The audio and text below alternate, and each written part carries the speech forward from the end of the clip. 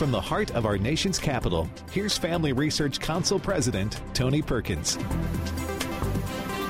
Well, good afternoon. Hope you've had a fantastic day, and welcome to Washington Watch. I'm Jody Heiss, a Senior Vice President at the Family Research Council, and happy to be filling in for Tony this evening, and extremely honored to have you on board with us as well.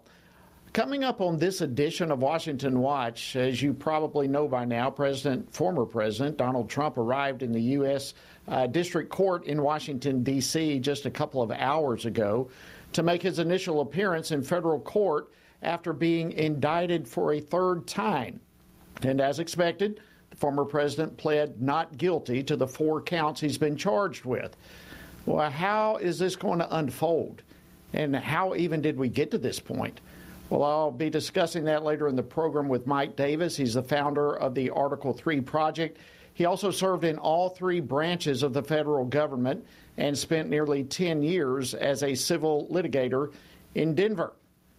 And the Biden administration probably is hoping that the latest indictment of former President Trump will take America's attention off of the other news of things like a 30% spike in illegal crossings at the southern border.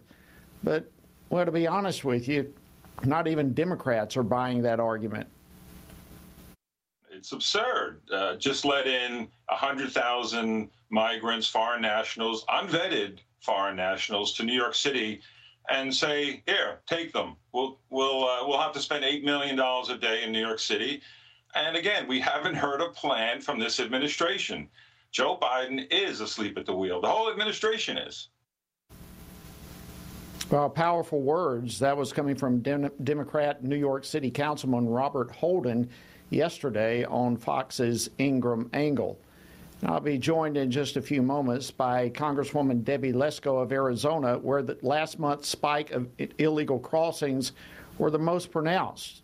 So we'll be talking about that here in just a few moments, as well as getting her input on the latest indictment of President Trump. And earlier today, the chairman of the House Oversight and Accountability Committee, Congressman James Comer, released the transcript of his committee's interview with Devon Archer, who, of course, was the former business partner of Hunter Biden. Well, Democrats, of course, are calling it a nothing burger. But as Archer shared with Tucker Carlson yesterday, there were some 20 calls that were made by then Vice President Joe Biden during Hunter Biden's business meetings. And, friends, it was absolutely more than nothing. You understand, D.C., right? So the power to have that access and that conversation, and it's not in a scheduled conference call, and it's a part of your family, that's like the pinnacle of power in D.C. So what else did Archer reveal about how does all this fit into the bigger picture of the investigations into the Biden family? Well, we are going to unpack this for you a little bit later with Eric Eggers. He's a vice president of the Government Accountability Institute. And so we've got a great program lined up for you today. As a reminder, as always, you can catch this program if you happen to miss any portion of it, as well as archive shows and a host of other resources at our website, tonyperkins.com. So we urge you and encourage you to go check that out. All right, let's jump into this evening's program. As I've shared the past couple of days, the Biden administration is probably hoping that the latest indictment of former President Trump will draw attention away from other news that's been unfavorable toward President Biden. And among those unfavorable issues is last month's 30% spike in border migration numbers. That was revealed, by the way, just yesterday. Well, will this administration continue to insist that the border is not open and that their plan is working? Well, joining me now to discuss this and more is Congresswoman Debbie Lesko. She's a member of the House Committee on Energy and Commerce, as well as the Border Security Caucus. She represents the 8th Congressional District of Arizona. Congresswoman Lesko, great to see you. Welcome back to Washington Watch. It's great to see you, Jody. Well, thank you so much. And listen, y'all, you've got your hands full these days. At home in the district there in Arizona as well as in D.C.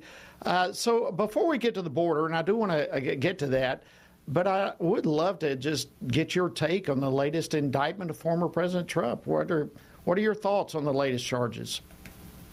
Well, I read through the entire indictment, and then I read parts of it over again, and I was not impressed. I wasn't impressed at all. First of all, most of the indictment hinges on the allegation that they're making that Donald Trump knowingly claimed there was election fraud. And the way that Jack Smith, as special counsel, tries to prove that Donald Trump knew there wasn't election fraud was he lists off different people that told him there wasn't any evidence of election fraud. The problem with that is that there were other people, including Trump's own attorneys, that showed him evidence or told him there was election fraud. So I don't see any way that the Department of Justice can prove that Donald Trump knowingly made false claims of election fraud. I think that's the crux of their case, and I don't think they can prove it. Well, and even these days, there are still a lot of people out there who are convinced there was election fraud. I mean, that is not like a made-up, out-of-the-air type of accusation. There are millions of people who believe that as well. But former Speaker of the House, Nancy Pelosi, was on CNN yesterday. I don't know if you saw this or not, but she was asked about her response to Republicans who are talking about how the DOJ has become weaponized.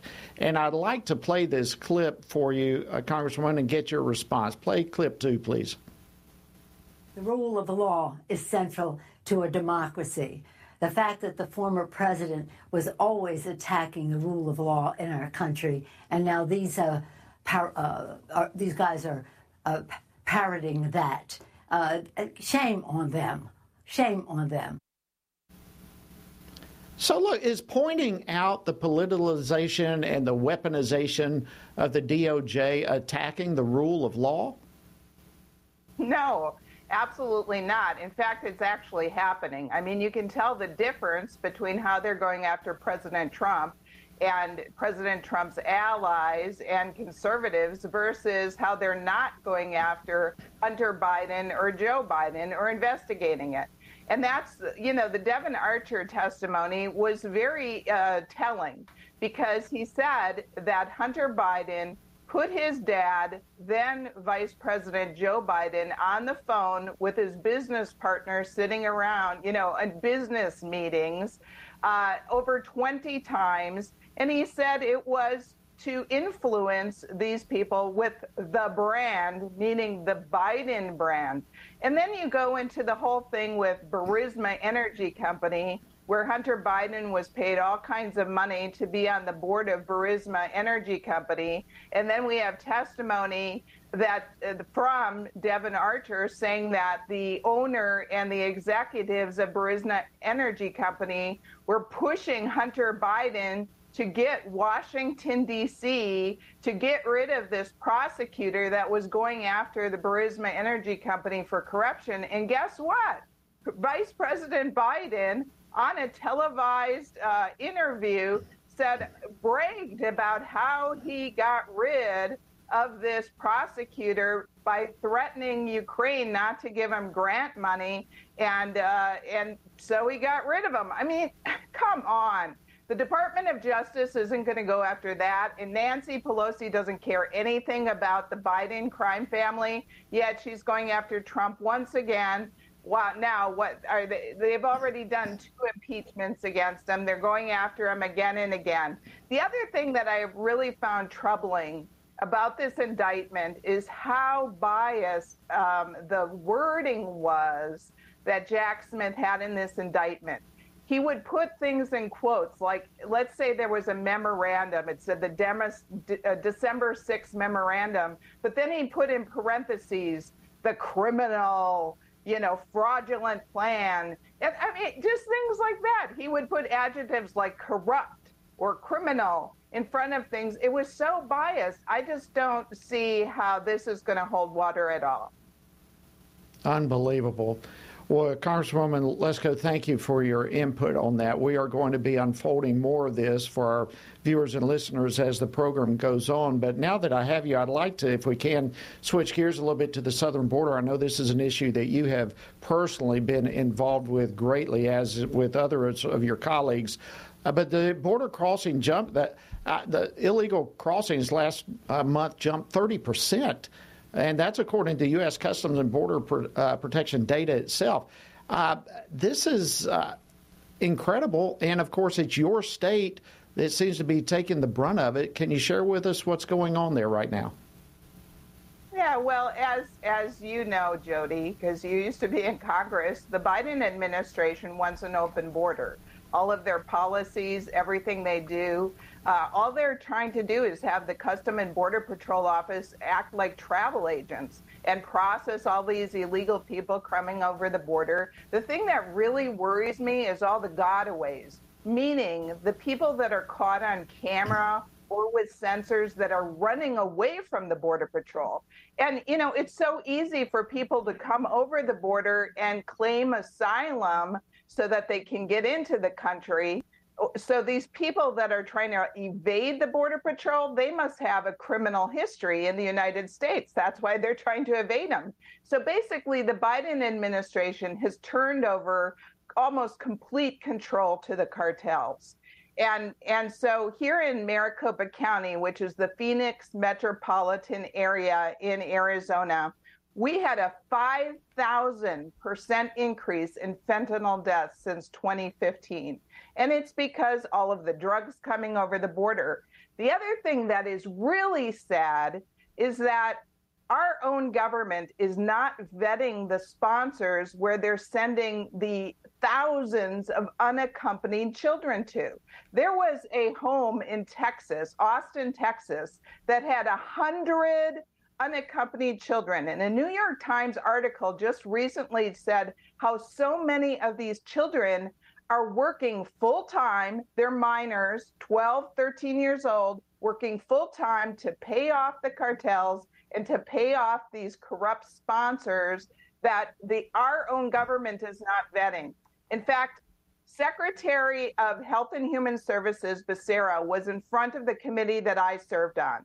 And I said, in Washington, D.C., there's dog and cat foster regulations. Like if you want to adopt a dog or cat in Washington, D.C., you have to be interviewed and have a home inspection. Yet a home inspection is not required at all to bring in an unaccompanied child.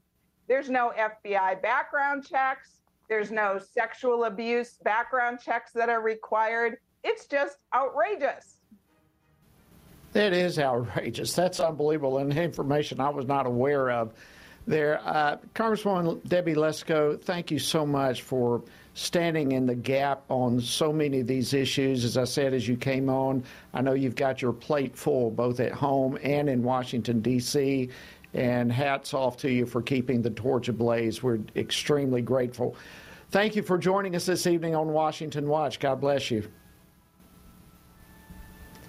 All right, friends, much more straight ahead. When we come back after the break, we're going to dive into some other news that the Biden administration probably does not want you to know about, and they're hoping the indictment of President Trump will prevent you, or at least distract you from knowing about. We're going to be dealing with the transcript that came out of the House Oversight Committee of Devon Archer. So we've got a lot more coming your way right after the break. Stay tuned. Today, more than ever, men need a reminder of what biblical manhood looks like and to understand God's good design for them, to serve as provider, instructor, battle buddy, defender, and chaplain. They need a battle plan to truly live out their role. Family Research Council's Lieutenant General Jerry Boykin and Dr. Keenan Kirtan's book, Strong and Courageous, a sequel to Man, offers this battle plan so that men can pursue their God-given responsibility in a culture quickly turning away from God's design. The authors unpack the Old Testament book of Joshua as the focus of their study, asking readers to look to his leadership to help consider and apply the key principles of biblical manhood. It's time for men to accept their role in the family and community and truly embrace their their God-given purpose.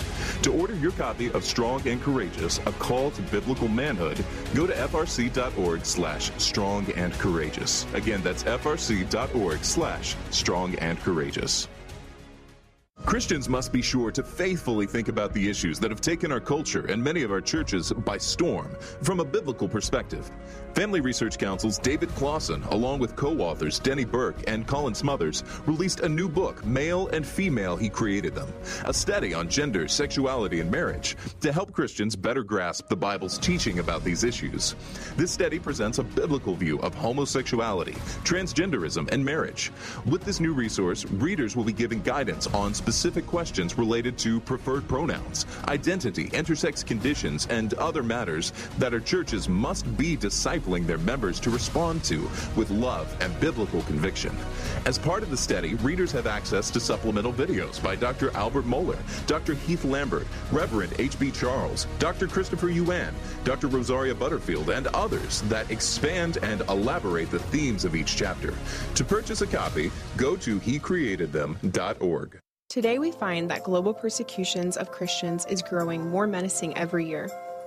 Family Research Council's Leela Gilbert, Ariel Del Turco, and Lieutenant General Jerry Boykin's book, Heroic Faith, shares personal stories from those who have endured religious persecution and gives a close look at the dire situations Christians often face due to dangerous and sometimes deadly opposition to their faith. The book's true stories of persistence and faithfulness amidst crisis offer inspiration and hope. Heroic Faith also provides insights into the ideologies driving the hostility and persecution, what steps the U.S. government might take to help, and how readers can best respond to the struggles of the faithful.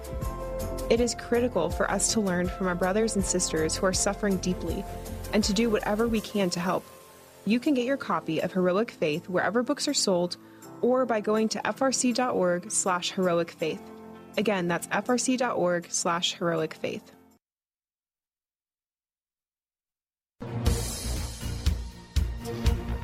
Well, good afternoon. So great to be with you today. I'm your host, Jody Heiss. Welcome to Washington Watch. Well, we've got a lot covering today, a lot to deal with. Glad to have you on board with us. Earlier today, Congressman James Comer, who is the chairman of the House Oversight and Accountability Committee, well, they released a transcript of the interview with Devon Archer, who, of course, was the former business partner of Hunter Biden. And contrary to what the left would like you to believe, that testimony certainly was not a nothing burger. I've read certain portions of it myself. So what are the highlights or lowlights, depending on how you want to look at this thing? Well, joining me now to go through the interview is Eric Eggers. He's the vice president at the Government Accountability Institute. Eric, welcome to Washington Watch. Great to have you. Thanks, Jody. It's great to be here. Well, thank you so much. Listen, I know you've been busy with all of this as well, but before we get in the actual testimony itself, let's kind of lay some groundwork. Tell us a little bit about Burisma Holdings and what we know of Hunter Biden's business dealings in general. Sure. So, and that's an important place to start, but I think that there's even sort of like a larger perspective to have. So Devon Archer worked with Hunter Biden, and both were able to secure board seats for Burisma Holdings, which is a Ukrainian natural gas company. And we know that Hunter Biden was paid $83,000 a month or $1 million a year for that position. There's been a lot of questions about why Hunter Biden would be selected and then why his business associate Devon Archer would be selected to be placed on the board of this seemingly random third world natural gas company. And it would be random unless you kind of look at the larger perspective. So right after Barack Obama won his second term as president, Joe Biden took a trip to China with Hunter Biden on Air Force Two.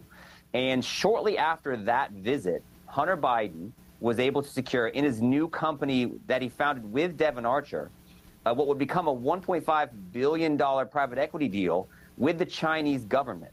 And it was the first of its kind that China had entered into. But this became the business model that the Bidens began pursuing. They would find in sort of these less well-known, less public, less transparent corners of the world business arrangements with people who were essentially trying to launder their reputation and curry favor with people at the highest levels of the United States government. And so that's exactly what the Burisma deal was. And then there became other things that it turns out that why Burisma wanted to cultivate a close relationship with the United States government, with the Obama administration specifically, because they had certain things they wanted to get done. And those are among the things that Devon Archer talked about in his testimony. Wow, that's stunning. So, I mean, it goes from China. It's just all over the place. So let's get into some of the aspects of the testimony itself from Devon Archer. Let's start off with the brand. We're hearing a lot about the brand. Just clearly lay out what is the brand and what did Devon Archer have to say about it? Right. So Devon Archer talked extensively about the fact that the Bidens are the brand, and they add value by connecting the brand with people who, again, want to launder their reputation by being associated with the son of the vice president of the United States. It's why I think the biggest bombshell that we have from Devon Archer's testimony, or among the biggest bombshell, the fact that Hunter Biden was able to, in the presence of his customers, put his father, Vice President Joe Biden, on the phone in upwards of 20 times. Like, that is the brand. So, I mean, and this, by the way, is not something that's unique to Hunter Biden. This is unique to the Bidens. We've reported at the Government Accountability Institute that in addition to the deal that Hunter Biden had with Burisma, in addition to the deal that he and Devon Archer had with the Chinese government, the Biden brothers have acquired and accumulated over $31 million in other business deals with entities that are connected to the Chinese military, specifically the Chinese espionage ring, the people that are trying to spy on behalf of the Chinese Communist Party. So the brand is, in terms of the Bidens, they're trying to make as much money as possible with very little regard for how it looks or how it might impact United States national security interests. And oh, by the way, that's not just me saying it. You've had people come out from the United States government say, China's our biggest threat, and anything we're doing business with should be examined. And the Bidens happen to be on the list of things that need to be examined. And so, so that is the brand. And if you're one of their business partners, you benefit from brand association, right? We remember, I'm sure some of your viewers may be familiar with this new startup golf entity that became popular a few months ago, maybe last year, the Live Golf Tournament. And the term sports washing was used because the Saudi National Fund was attempting to launder its reputation by partnering with professional golfers. That's essentially what people have done by partnering with the Bidens. They're laundering their reputation and associating themselves with the Biden brand. And in fact, that was precisely the service that Hunter Biden brought to the table. He didn't know anything about the energy sector. He didn't know. It was not like he had earned the right to be on the board earning $83,000 a month. What he brought to the table was influenced the brand, his father. Let's talk about further the comment that I read that Archer said that Burisma actually would have gone out of business had the brand not been attached to it. No, that's a key comment. You're wise to kind of seize on that. But just to your earlier comment, as far as Hunter Biden's lack of qualifications, that's also part of the brand. You got to remember, Hunter Biden's a guy that was appointed to the board of Amtrak, the rail company. And in the testimony that was given in the halls of Congress when giving his qualifications for why he should be added to the board of Amtrak, it was mentioned that as somebody who lived in Delaware, he'd ridden trains a lot. Like, that was what they read into the record.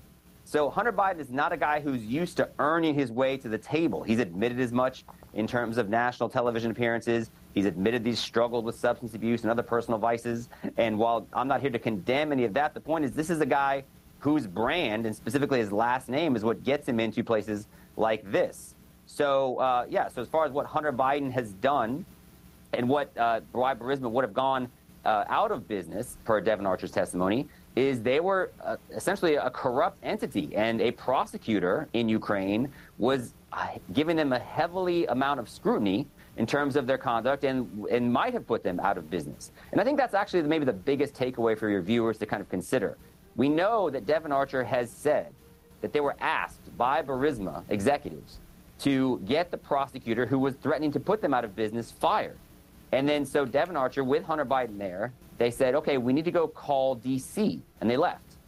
Now, we don't know who they called in Washington, D.C., But we do know one person who lives in Washington, D.C., and who lived in Washington, D.C. at the time. Eric, let's hold it right there. Let's stop right there. And let's pick up right there after the break. Friends, coming up after the break, I'm going to continue this conversation with Eric Eggers. What a fascinating conversation. Stay tuned. We'll be back with much, much more right after this. Men are constantly told that there is no place for their thoughts and concerns about abortion. However, this attitude ignores the fact that both women and men are deeply and personally affected by abortion. Furthermore, one does not have to be a woman to know that abortion ends the life of an innocent, unborn child. Every man has a role to play in protecting unborn lives and supporting the mothers in their families and greater community, which is why FRC's Center for Human Dignity has released a resource titled A Man's Guide to Standing for Life. This resource was created to help men positively address the topic of life. This guide will equip men with phrases to utilize or avoid, as well as practical tips for helping to protect life and the expectant mother or unborn child he knows. Every man has the opportunity to be an unborn baby's hero by stepping in to support a mother and speaking up for her child's life. Get this free guide at frc.org/prolifemen to learn more about the important role men play in protecting unborn lives. Have you seen the Now We Live series? It is a 6-week worldview Bible study created in partnership with Family Research Council and Summit Ministries. This video series was put together to help Christians propel faith into action. It offers 6 free videos to prompt rich discussions about some of life's most foundational questions among churches, small groups, and families. Each video is led by well-known Christian voices and addresses questions regarding worldview, Jesus, truth, identity, and society. It's so important for Christians to both know the truth and to live in a way that is compatible with the truth. Being grounded in what is true and living out God's grace allows a believer's faith to truly transform one's own life and ultimately help transform a broken world. Equip yourself and other Christians to learn more about what it means to truly hold a biblical worldview. Access this important series by going to frc.org/worldview. Again, go to frc.org/worldview.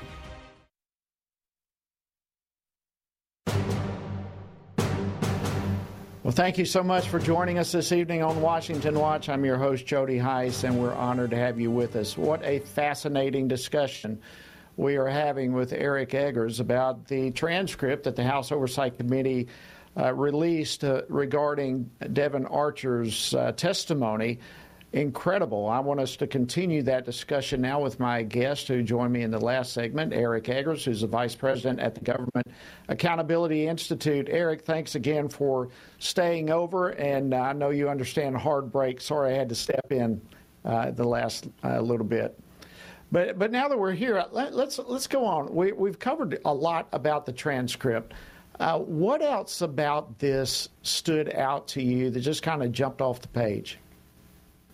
I think that the fact that the House Oversight Committee has been able to pursue this and that I think they're very serious about their work. I know not everyone that's on the committee is as serious, and I think Democrats are quite honestly grandstanding and, mentioning the fact that Donald Trump was president when some of these interactions happened more than asking hard questions about the nature of Joe Biden's involvement in Hunter Biden's business. And so I think there's some room to improve there. But I do think you have to remember, Jody, we reported at the Government Accountability Institute about some of these business transactions and about Devon Archer specifically all the way back in 2018 in a book called Secret Empires.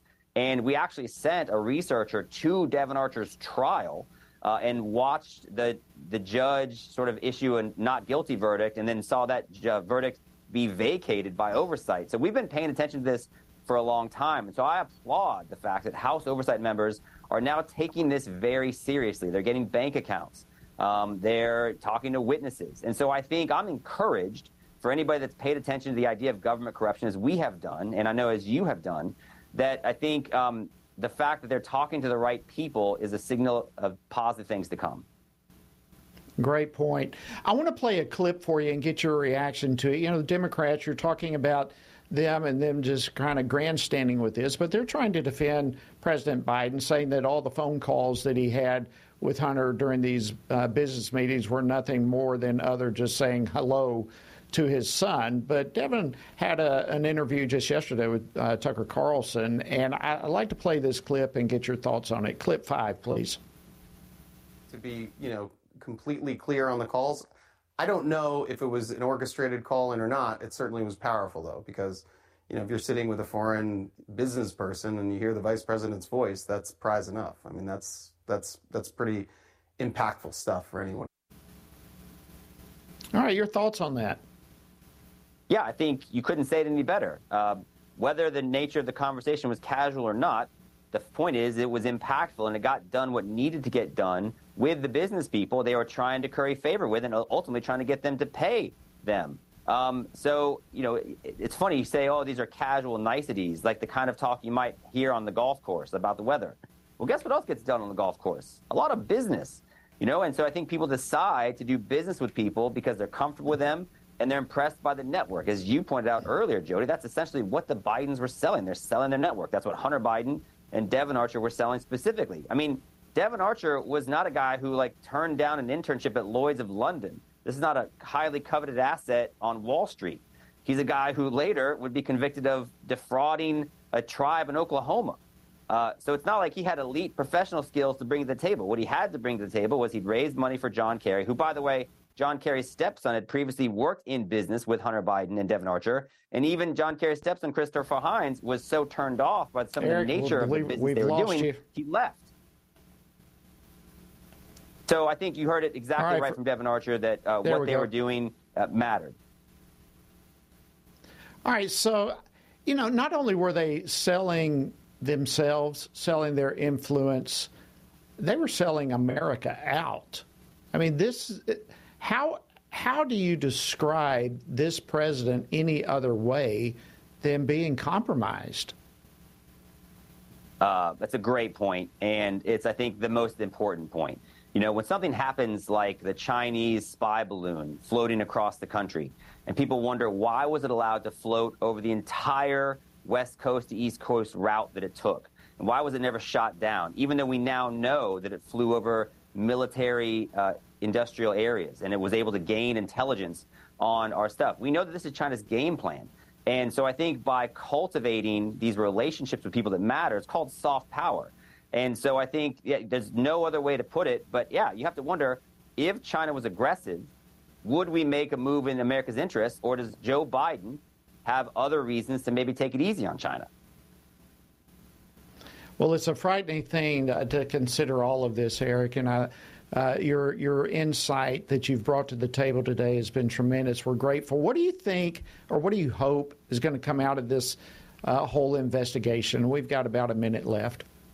Sure. Thanks, Jody. What I hope is that the House Oversight Committee will continue to do its work, that the remaining 6 bank accounts, they will be able to get those records, that the financial records that the IRS whistleblowers wanted to look at and did look at, that those will be able to be brought together as well. And there's a phone number that's linked to Joe Biden that I think maybe those phone records can be triangulated. We match up those with things like the letter that he wrote to Devon Archer and correspond that with the timing of them launching their Chinese business enterprises. And we get to finally get the real picture of just how shady the Biden business dealings are.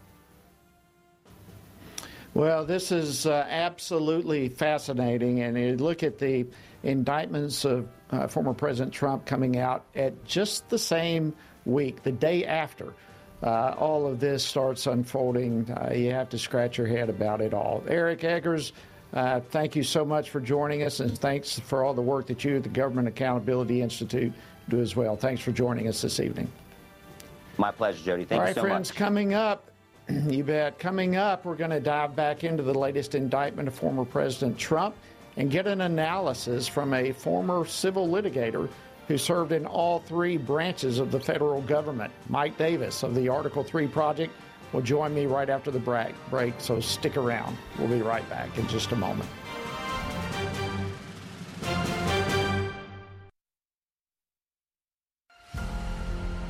Are you prepared to pray, vote, and stand for biblical truth?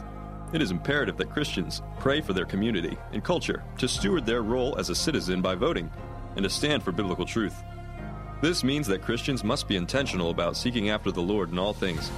You can join Family Research Council and FRC Action President Tony Perkins in this mission as he hosts the Pray, Vote, Stand broadcast to inspire brothers and sisters in Christ to turn their attention to the Lord first and in every compartment of their lives. Tony is joined by experts, elected leaders, and Christian leaders for this weekly half-hour program to help you see through the fog created by the biased mainstream media. Watch the Pray Vote Stand weekly broadcasts and commit to pray for our nation, to stand for truth, and to seek the Lord first.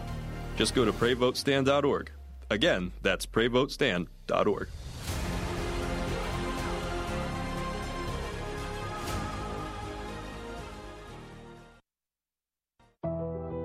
Tech censorship is on the rise. Big tech companies are attempting to cancel conservatives and Christians, which is why here at Family Research Council, we've decided to be proactive so that big tech cannot silence us completely. FRC has a text subscription platform to be sure we can continue to keep you in the loop. That way, you can still find updates on faith, family, and freedom. You can get FRC's content straight to your phone. Just sign up for our text alerts by texting STAND to 67742. Again, you simply text STAND to 67742, and FRC will send you special alerts on the issues that matter to you.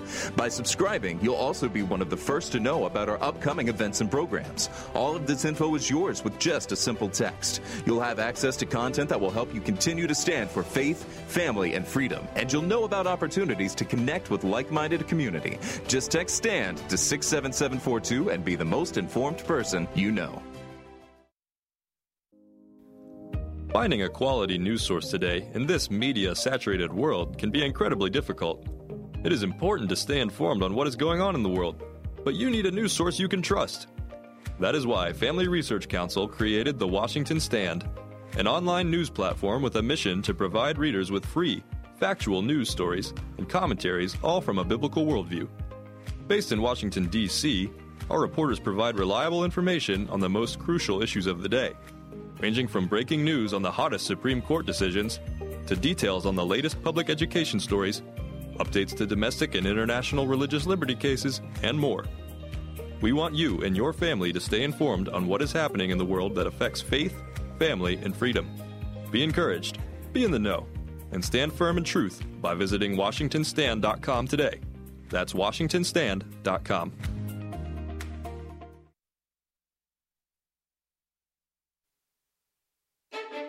FRC, celebrating 40 years with Congresswoman Lisa McClain.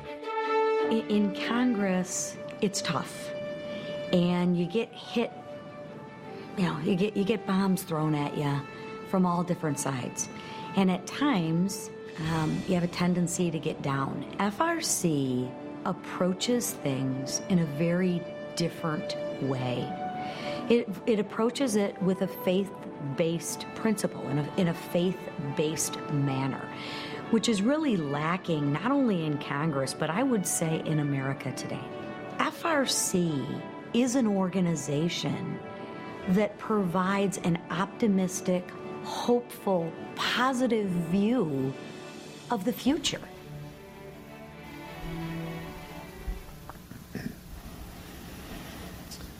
Welcome back to Washington Watch, and thank you, Lisa McClain from Michigan, for those kind words, celebrating FRC's 40th anniversary. It's an amazing, amazing ministry, and I can testify to the words that you just heard from Congresswoman Lisa McClain as well. I do hope that you'll be able to join us for our Pray Vote Stand Summit coming up in September. Again, learn more about it at PrayVoteStand.org. All right, we've got just a couple of hours ago, I'm sure you probably heard or have seen, but President Trump arrived at the U.S. District Court in Washington, D.C. to make his initial appearance in federal court after being indicted for the third time.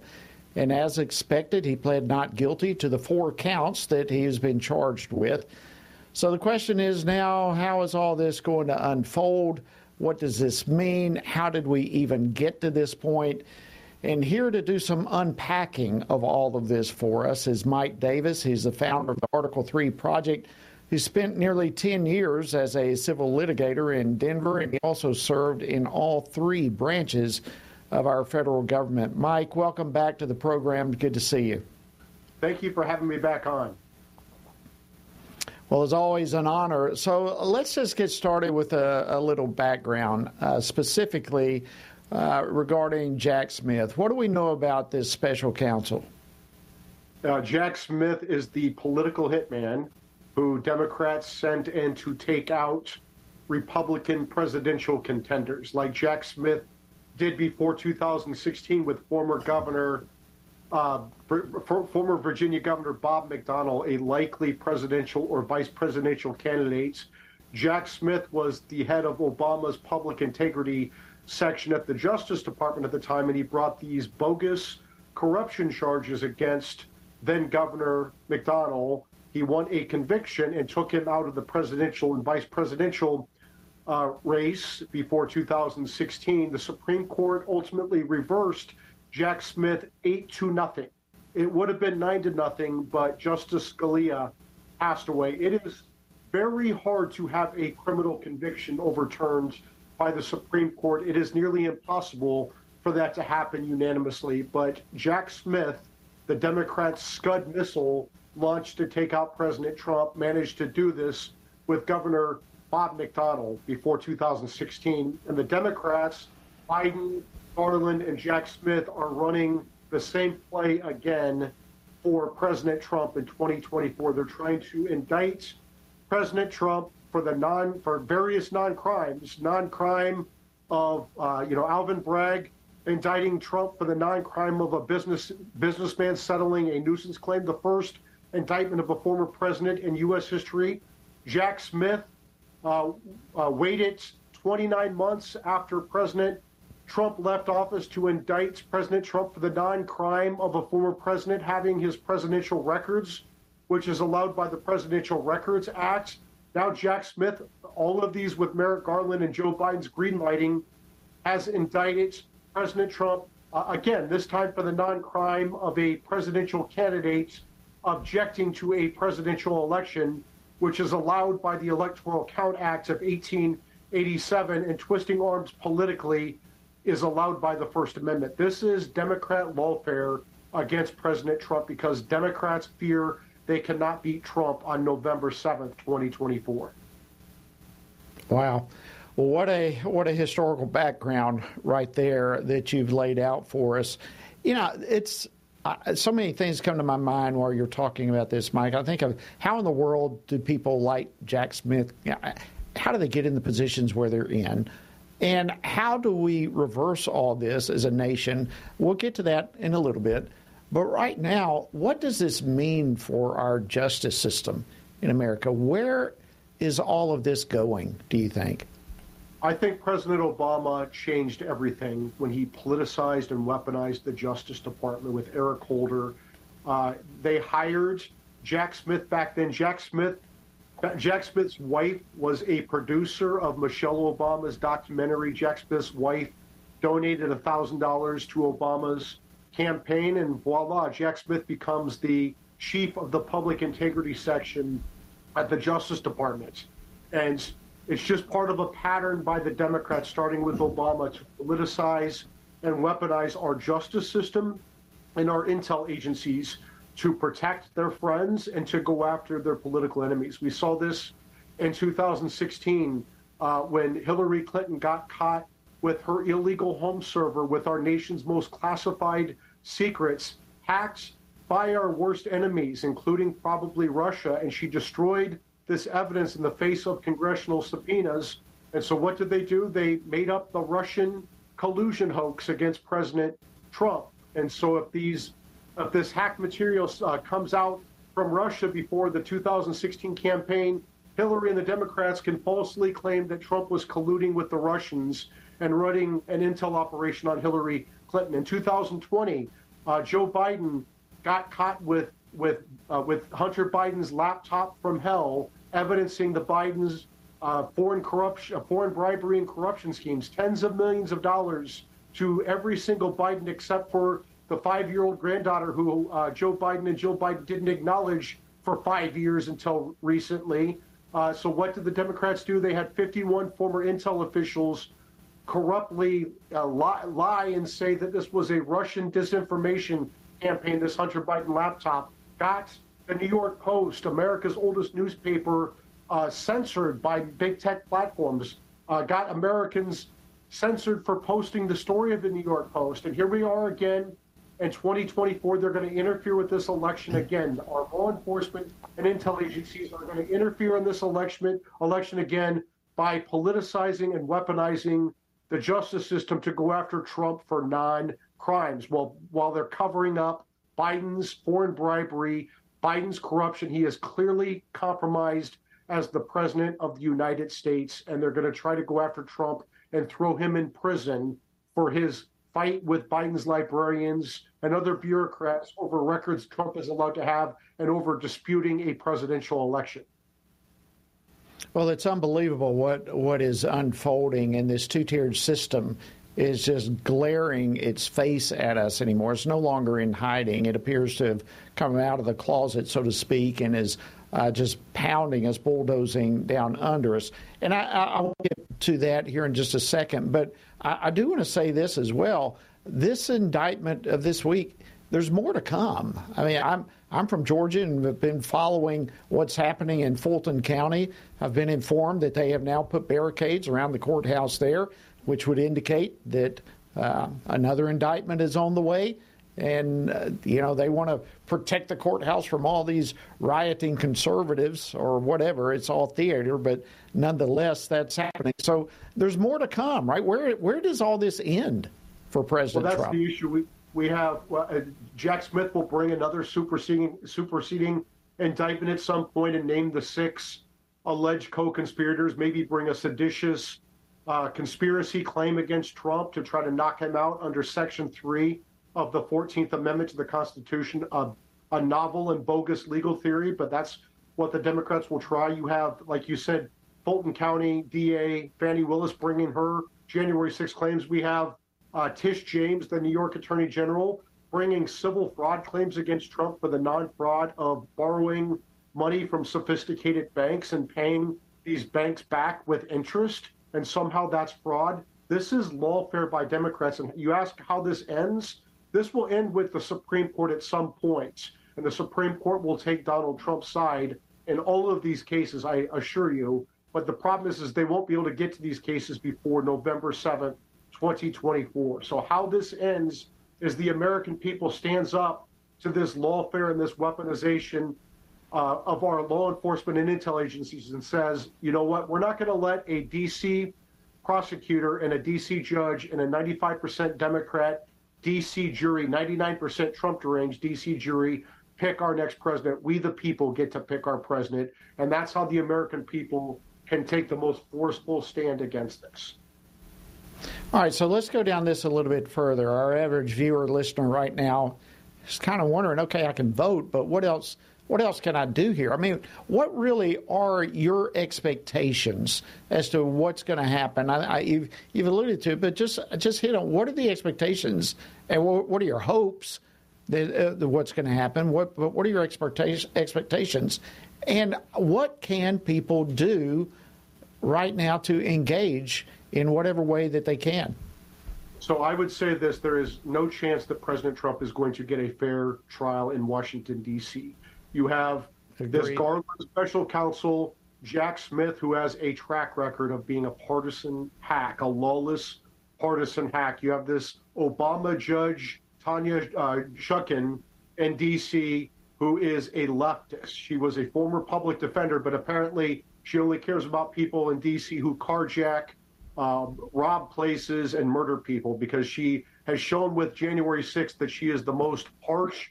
She is one of the most harsh judges of them all for the January 6th protesters. And you're going to have a D.C. jury that's 95% Democrat and 99% Trump deranged. And so there's no chance that Trump's going to get a fair trial in D.C. He will be found guilty. It's lawless. The judge will convict him. The D.C. Circuit will almost certainly affirm the conviction because Obama transformed the D.C. Circuit to all these left-wing radical judges. And so this is going to have to be resolved legally by the Supreme Court. There is no doubt in my mind that the Supreme Court will reverse this criminal conviction, all of these criminal convictions, because they're lawless. But again, we have something between now and the Supreme Court, and that's called the 2024 presidential election. And so the American people need to register to vote. They need to make sure their friends and family members are registered to vote. They need to make sure that they're voting. In the meantime, House Republicans need to step up their game. This is lawfare by Democrats. It's a zero-sum game. When Democrats are on offense, which they have been since August, since the Mar-a-Lago raid a year ago, that means they're not on defense. And so House Republicans need to put these people on defense. They need to start having oversight hearings. They need to start subpoenaing witnesses and documents. They need to open an impeachment inquiry against President Biden for his clear corruption. They need to open an impeachment inquiry against Attorney General Merrick Garland for his clear cover-up of his boss's corruption. Republicans need to get tougher now. They need to start taking off the gloves and punching back. Well, I think they are in process of that, but I agree it needs they need to step up the game. So real quickly, because I want to switch gears in the last couple of minutes we have to the Devon Archer testimony, but you do not see anything that's happening now to Trump, because people ask me this all the time.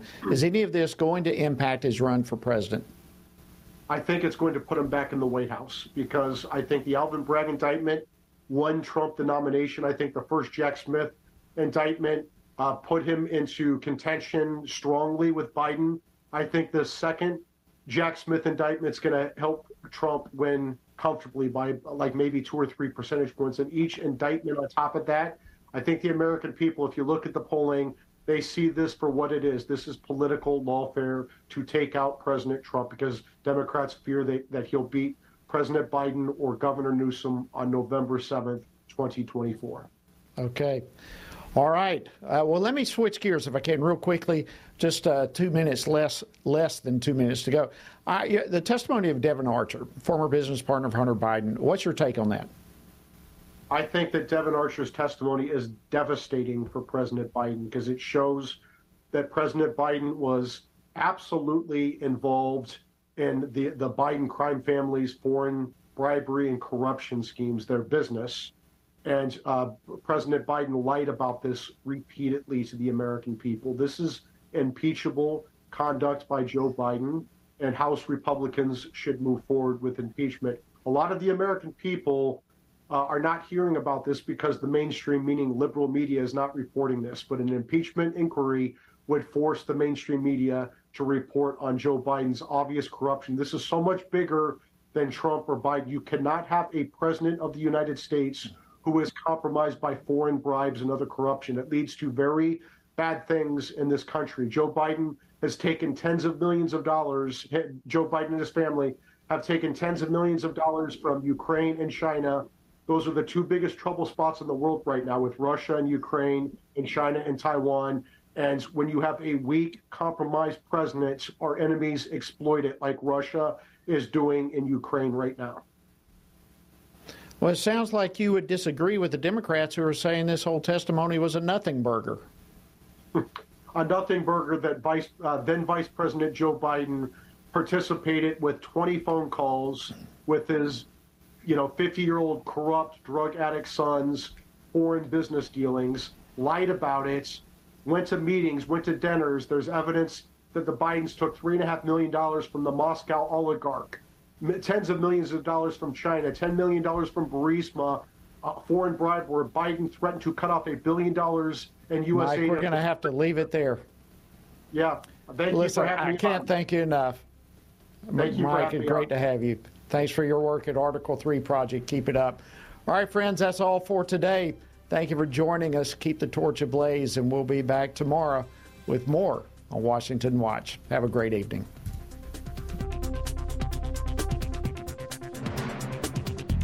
Washington Watch with Tony Perkins is brought to you by Family Research Council and is entirely listener-supported. Portions of the show discussing candidates are brought to you by Family Research Council Action. For more information on anything you've heard today, or to find out how you can partner with us in our ongoing efforts to promote faith, family, and freedom, visit TonyPerkins.com. Also, to leave a comment about Washington Watch, call our watch line at 1-866-372-7234. That's 1-866-372-7234.